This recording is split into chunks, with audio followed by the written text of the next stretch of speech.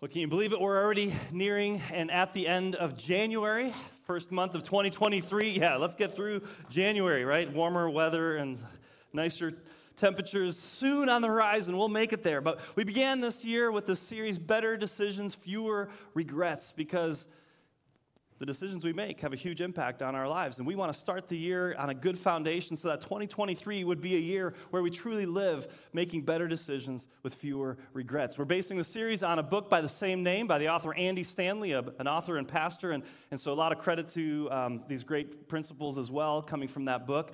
And today we're going to wrap up this series. We've been looking at 5 different questions that if we ask these questions when we're in the midst of making decisions and really slow down enough to think through these things, we're going to make better decisions. And so let's go over these real quick to make sure that you know what these are, or maybe you're here for the first time today or joining online.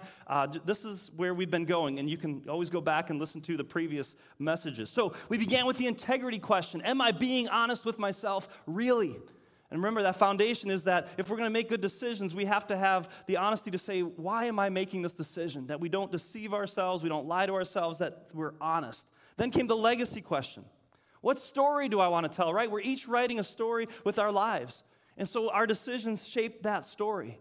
Do I want to be a liar for life and have things that I have to hide and don't want to share with others? Or do I want to write a kind of story that's going to be one that I want to share and pass on to others? Then came the conscience question.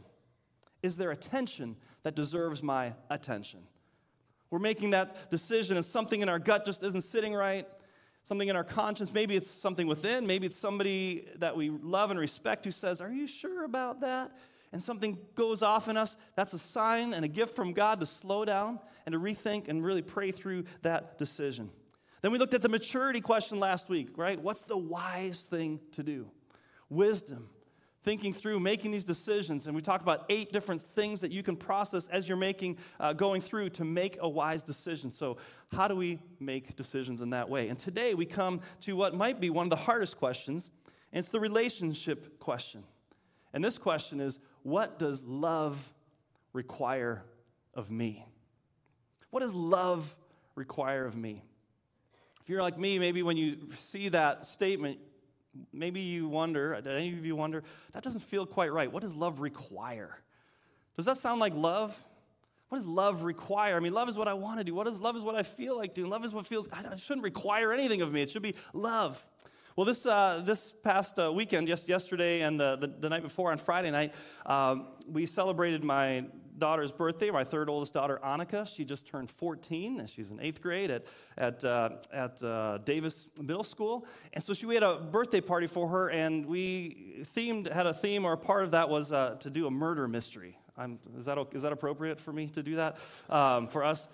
So the kids, they came in character, and it was really fun. They dressed up. They came in character to do that. That was the plan. And so we've been planning that, and my wife is the party planner for the kids' parties, and I usually just, how can I help? And so that morning, she's like, you know what, Mark, actually, would you, I want you to host the murder party. Would you do that? And I was like, really? Like, I got to read through all that, and then I got to, that's how long is this going to go? It'll probably take an hour and a half to do that part. And so, of course, I said, yes, I'd love to do that. So I prepared for that, and that night when, the girls had all arrived, and there was already a lot of chaos and fun and laughter, and many times during those parties, at that point, when the girls are all having their fun, I just kind of slip away, someplace a little more quiet, and just pop in once in a while, but now it was time for to host the murder party. So at that point, that sounds really bad. The mystery, yeah, the mystery. We're gonna solve the mystery, the whodunit. But anyway, at that point, it didn't really feel like necessarily doing that. But in the moment, I did it and led through that. And the girls were so much fun. We had so much laughter. It was a great bonding moment. In the end, it was a great decision to do that. But at one point, it did feel like kind of, what does love, or what does Shannon require of me? That's another question on that.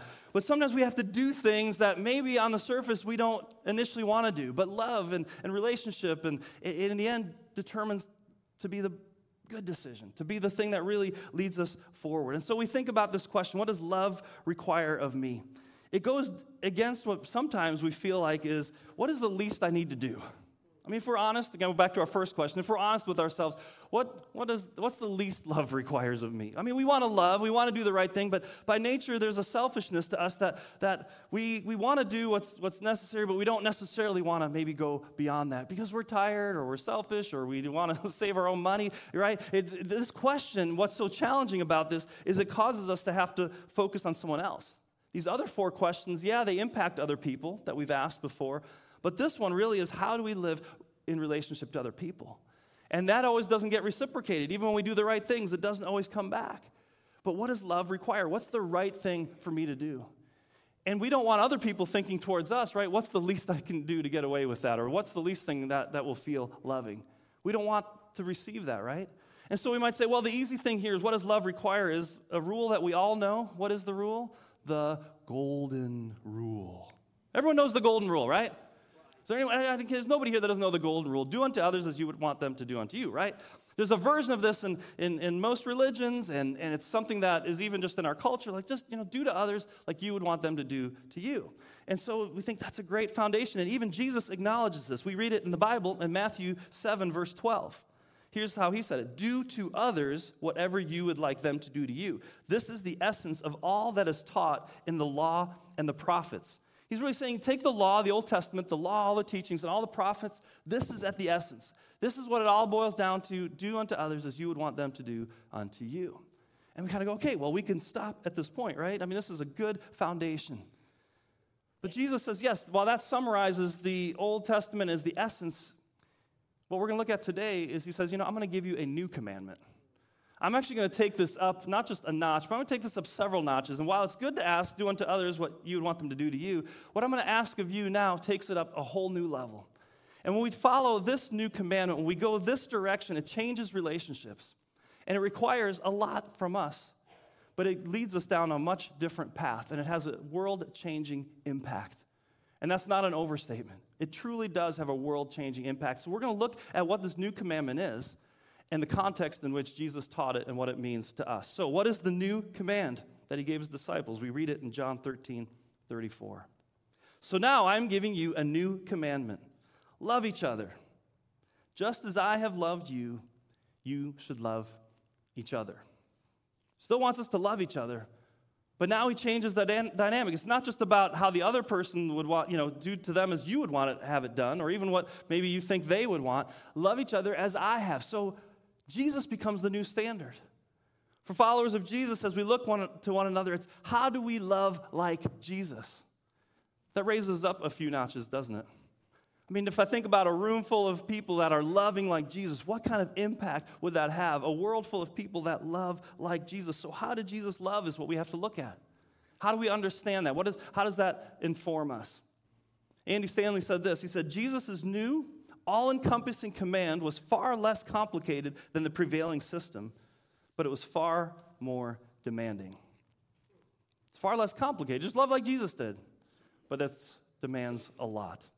So this is the new command he gave his disciples, but Jesus didn't just teach it. He didn't just say, let me just give you some theology and you guys should do this. He modeled it, he exampled it, and he taught it in a very specific context, and he shared this new commandment with them at the end of this time. And so we're going to look at this context, and we're going to find that in John chapter 13. So if you have your Bibles or on your phones, follow along with John chapter 13. We'll have some scriptures on the screen as well.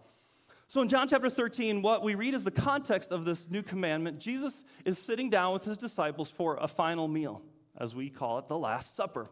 And this was, they were celebrating the Passover, and so he was gathering his disciples, but while they were gathering to celebrate Passover, Jesus knew something else. He knew that this would be his last meal with his disciples, that what was about to go down that weekend would change the course of history. So if you're getting ready to have a meal with somebody, or you're getting together with friends, or maybe you've been visiting them, there's something about that last meal together. But now Jesus knows this isn't just the last meal until I see you a week from now or a year from now. This was his last meal before everything he would endure and he would go through. So he wanted to impart to them something really important. And so in this context, they gather at the house. He's prepared this meal in a place, and so they gather at the table, and we have all those great pictures of that, those renderings. firsthand accounts of that meal. They all sat on one side of the table. It was kind of interesting. I don't know why they did that. That was kind of strange. But so he's at the Last Supper. They're sitting down. They're eating. And then, in the midst of all that, Jesus gets up from the table, and it confuses the disciples. And we read about it in verses 4 and 5. He says, "So he got up from the table," Jesus did. "He took off his robe. He wrapped a towel around his waist, poured water into a basin. Then he began to wash the disciples' feet, drying with the towel he had around him." It's kind of strange. Imagine being at the meal. Come over to our house in the middle of the meal. I was just like, "Mark, where does Mark go?" And I go and I get a basin. I say, "Just turn your chair around and let me start washing your feet." I mean, in our context especially, that would feel really strange. Now, back in Jesus' day, the foot washing itself wasn't necessarily a strange phenomenon because that was part of the practice. That's what you did. A good host offered his guests to wash their feet. So either they would have a basin by the front door when they came in, and they could wash their feet because back in the day, rewind the clock, right? Wearing sandals, dusty roads, nothing, paved, in that climate. So your feet would get really dirty. They would get tired. And being able to go into someone's home and have your feet in some cool water cleaned allows you to come into that home to feel refreshed. And it was something that the host did. It was either the host, would have a servant do that or would provide the water. Now, I remember back, it wasn't a foot washing, and it was, but not in this sense. Back when I hiked the Grand Canyon from rim to river to rim, it was a big, long hike, and when we started that hike, we went, you go down first, and if you guys have been hiking, you know that downhill can sometimes be even harder on your feet, right? You're constantly going down, and after 5,000, feet of descent back down to the bottom of the canyon, feet were tired, and we stopped and had something to eat, and flowing through the canyon is the Colorado River, and it's like really cold, it's really cold, fresh water. And I remember taking off my shoes and socks, and just sticking my feet in that water and being like, wow, oh, that just felt so cleansing and refreshing, and like it just brought new life.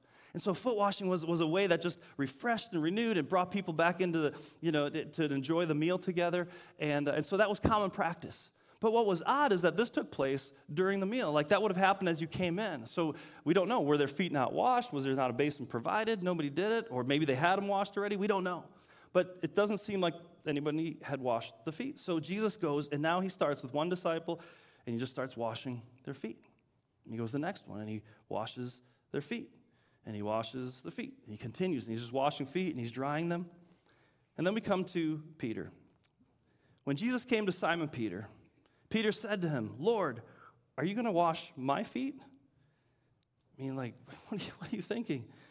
Jesus replied, "You don't understand now what I am doing, but someday you will." So you just pause there for a second. You go, okay, you don't understand now what I'm doing, but someday you will. What didn't Peter understand yet that someday he would understand?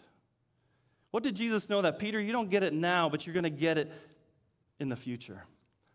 See, we know now in hindsight, we know what happened in the story. We know that this was the beginning of the Passion Weekend, right, where those days where Jesus was going to suffer and die and eventually be nailed to a cross and be raised to new life. That was what was coming, and that was going to shed a whole new light on this experience of what was happening in the room at that time.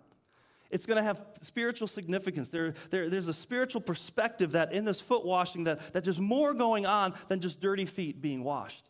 Something else here, Peter, you don't see it, you don't understand it right now, but there's a cleansing and a cleaning and a washing that you're going to need that goes far beyond even what we're doing with feet right now. So just hold on. You're going to understand one day, even if right now you don't.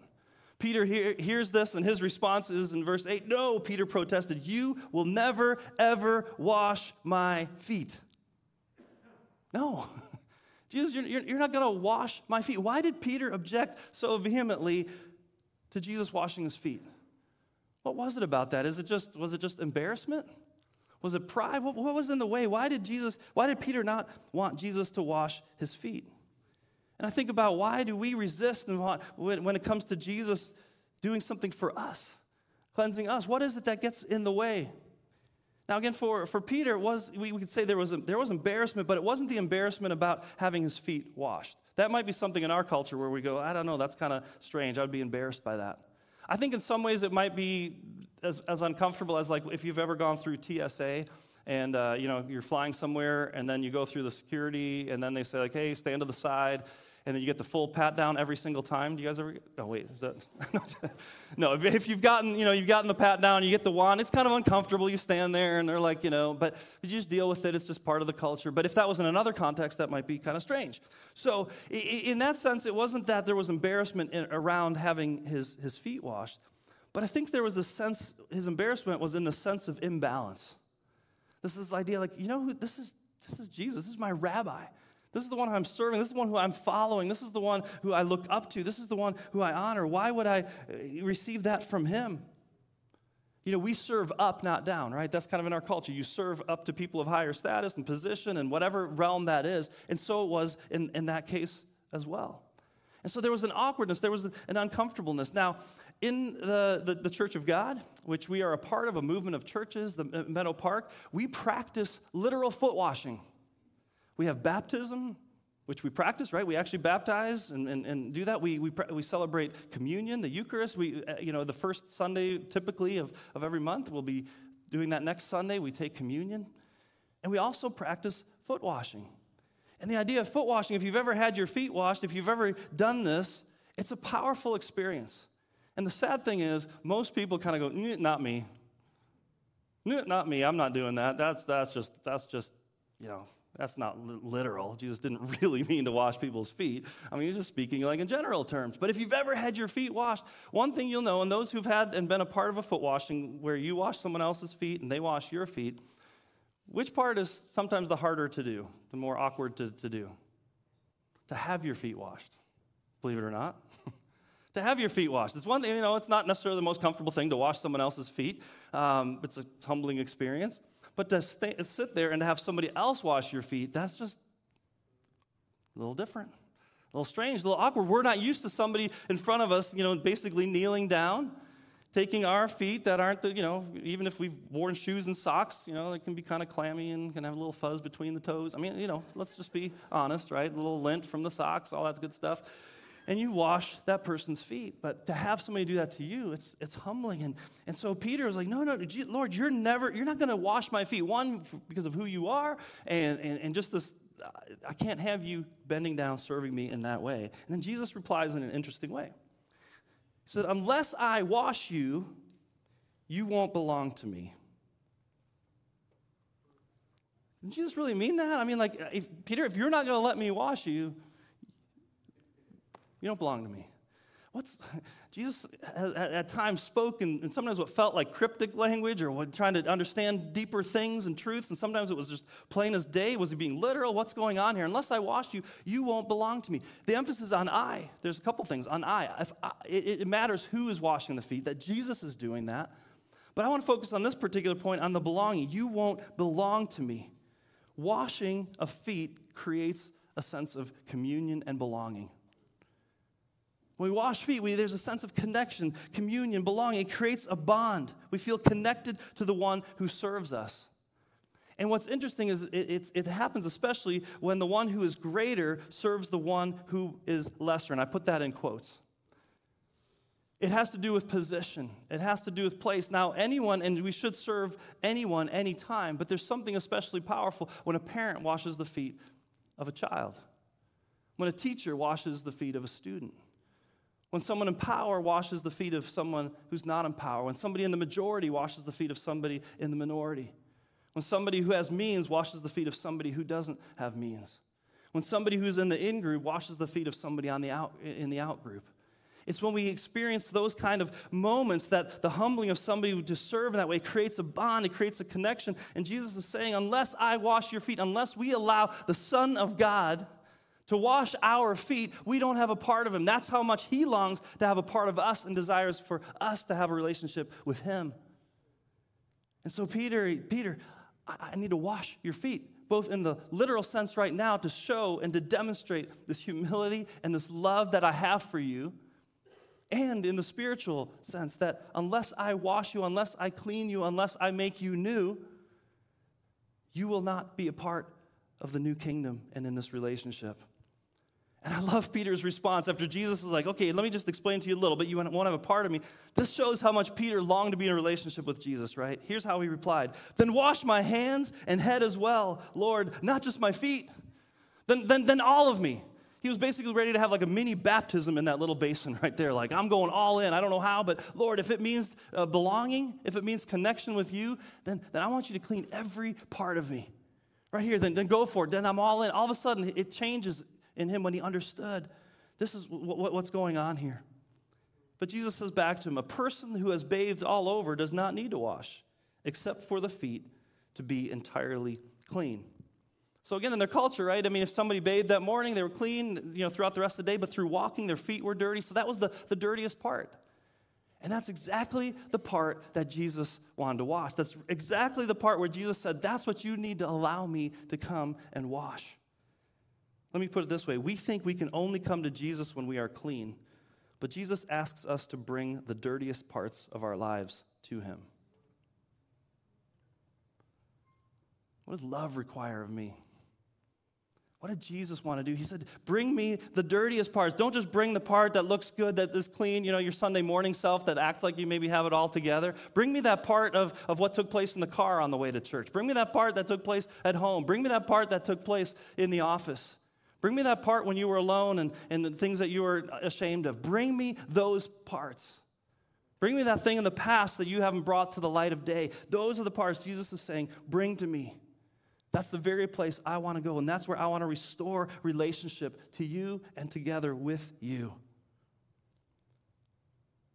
The story continues. After washing their feet, Jesus put on his robe again and sat down.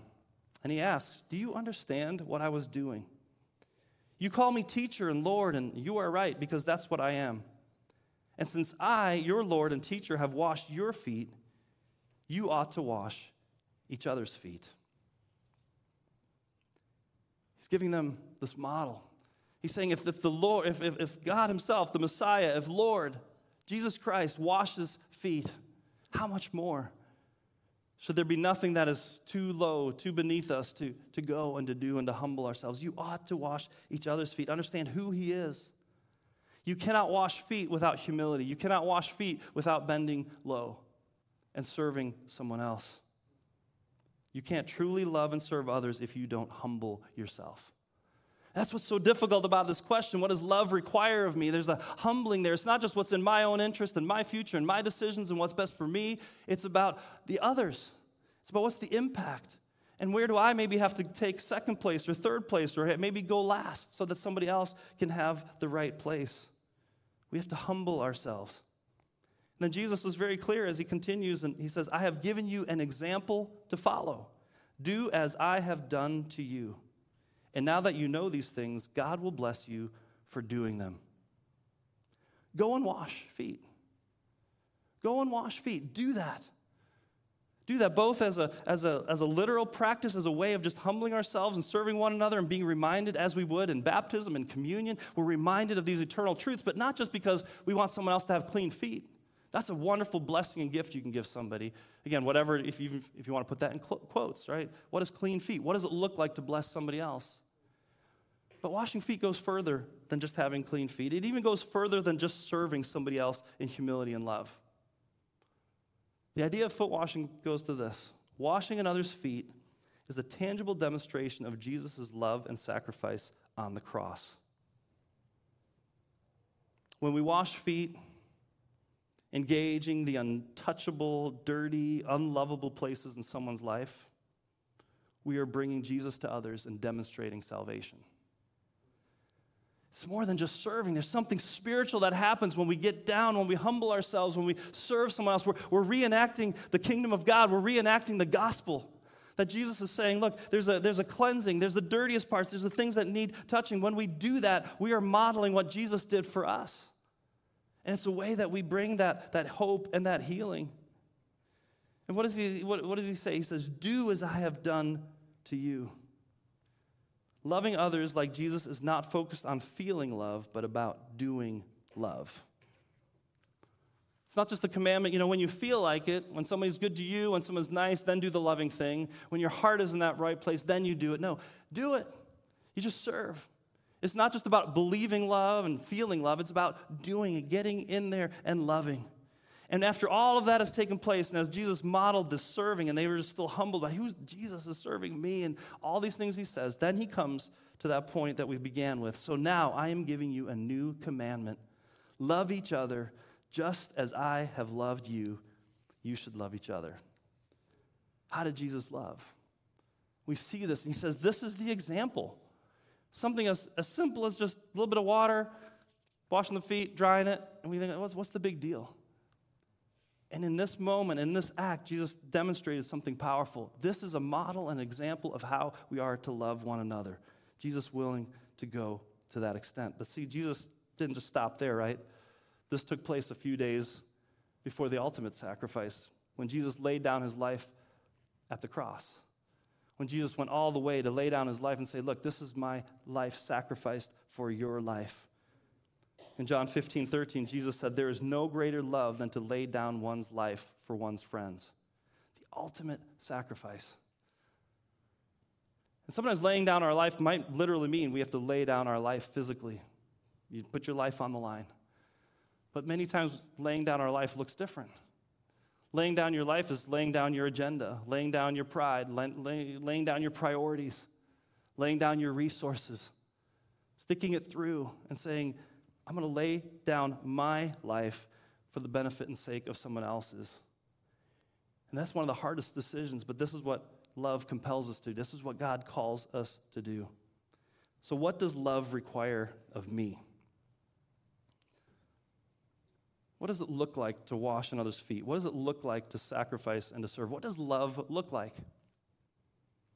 So in the New Testament church, the church wanted to know, how do we live this out? Okay, Jesus taught this. How do we live this out? How do we experience this in everyday life? What does love really look like? If this is the relationship question, if you've been around the Bible at all and reading, you know there's one place you go if you want to read a lot about love, and it's the love chapter. 1 Corinthians 13, the love chapter.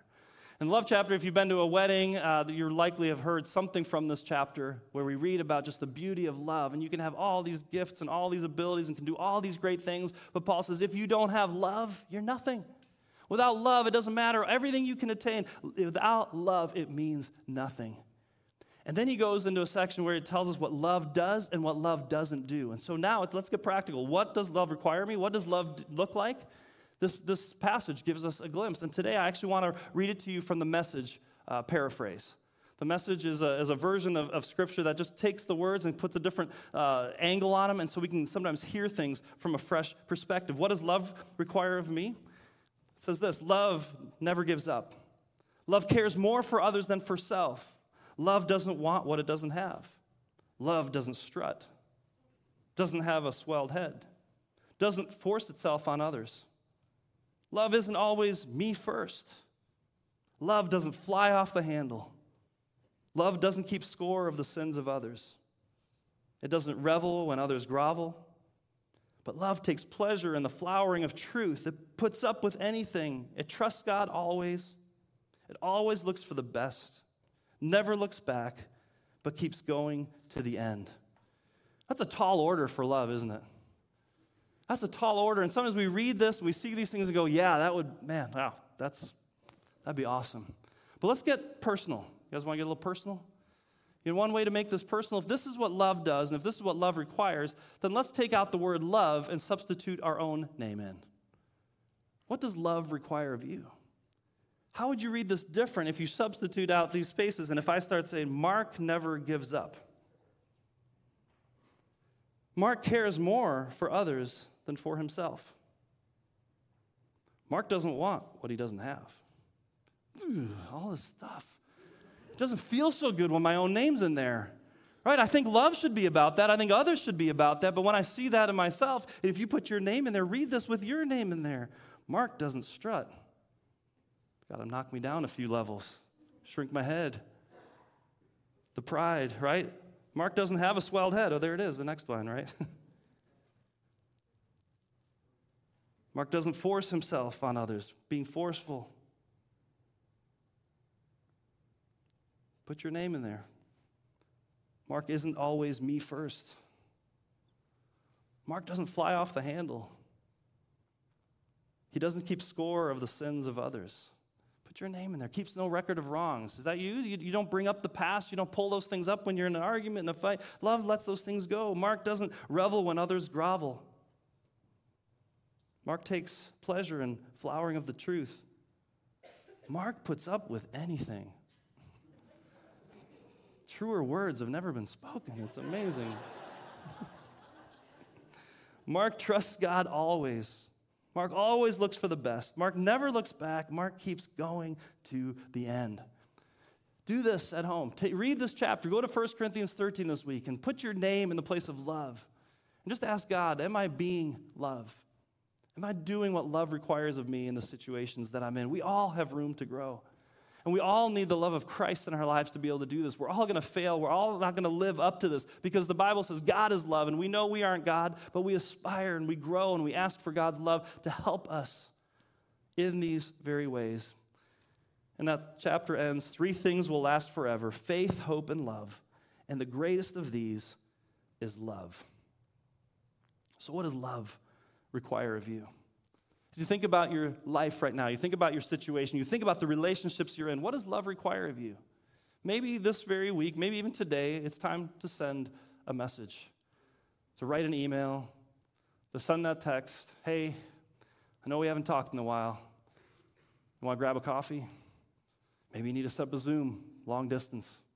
Maybe you need to sit down and write a letter, write a card, and really put your thoughts down and get clear and say, you know what, it's time to take action in this relationship. What do you need to do? Who do you need to talk to? Who do you need to serve? Maybe there's somebody that you work with that you've just been blowing off, and it's time for you to wash their feet and to serve them in some way, to do something that says, you know what, I'm going to honor them, and I'm going to take a humble position. I'm going to get off my high horse, and I'm just going to serve. What does love require of you? Serving a person you're struggling with. Making an apology. Offering for forgiveness for this person that you've been holding it over their head for who knows how long. Love requires me to let that go and to serve, to build a bridge. We're not going to regret the decisions that we make when we do what love requires. We don't always know how it's going to be received, but we know that we can have a clear conscience and we live with integrity before God. Now, after Jesus said all those things, he said, I give you this new commandment. The very next line he says, and we're going to close up here with this, says, your love for one another will prove to the world that you are my disciples. After he does all that, after he says everything else, here's this new commandment, then he says, your love for one another will prove to the world that you are my disciples. The way you love, that's going to be the evidence. That's what people are going to see. They're not just going to hear your theology. They're not going to hear what you put on your signs and how you protest and shout and yell and scream. It's how you love. That's how they're going to know you are my disciples. The way in which you treat one another, the way that you humble yourself, the way that you serve one another. That is the community. That's the body of Christ. And it begins right here among us. It begins in our own homes and it extends out into the world around us. And that's our calling card. And that's the image and that's the picture of who the church is and what the church is to be all about. What does love require of me? So we've looked at these questions this whole series. And we think about this as you step back and you look and you go, oh, okay, God, I want to live a life without regrets. I want to live in a way that honors you. I'm going to be honest with myself. I'm not going to just lie to myself. I'm not going to rationalize stuff away. I'm going to be, if I'm making a poor decision, at least I'm going to own it. I know what I'm doing. And God, help me write the kind of story that I'm going to be proud to tell my kids and my grandkids. I don't want to be hiding stuff. And God, if there is stuff, I want to bring that in the open because I know you forgive and restore and renew. You will wash me in my dirtiest place. God, if there's in my conscience, if I'm just unsettled inside, God, I want to call that out and I want to lean into that. God, give me a clear conscience before God and before people. God, I want to be wise.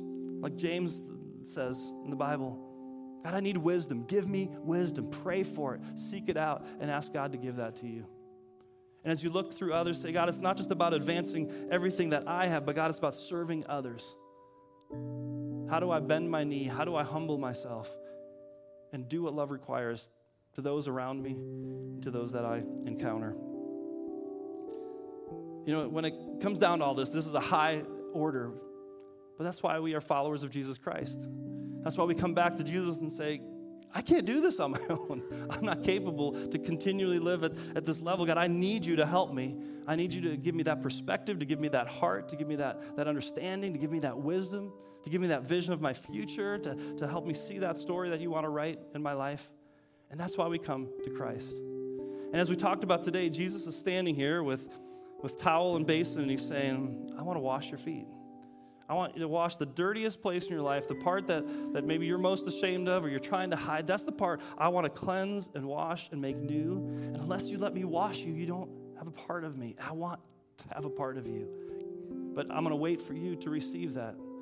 Man, would we be like Peter? Then all of me, Lord. Then let's go. I'm all in. That's how much I want to just come to you and know that we are being received in love because of what Christ has done for us. The best decision you will ever make in your life, when we're talking about better decisions, no regrets, is to follow the Lord Jesus Christ, to humble yourself, to say, Lord, I lay down my life.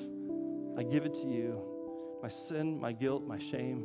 I come to you, the Lord of heaven, the God of all creation, my Savior, Jesus Christ, who died for my sins so that I could be made clean and can walk in freedom. Best decision you can ever make is today your day that you allow Jesus to wash your feet, to cleanse your soul, to make you whole and new. And even if you've been a follower of Christ, there's places in our lives that we need to come back to God and say, God, I need your cleansing. I need you in my life. Let's take a moment to bow our heads in prayer and just ask God to come to those places. And right now, just a couple moments of silence. I want you to reflect. Where is that place in your life that you least want Jesus to see, but that you need to bring to him to wash and to cleanse?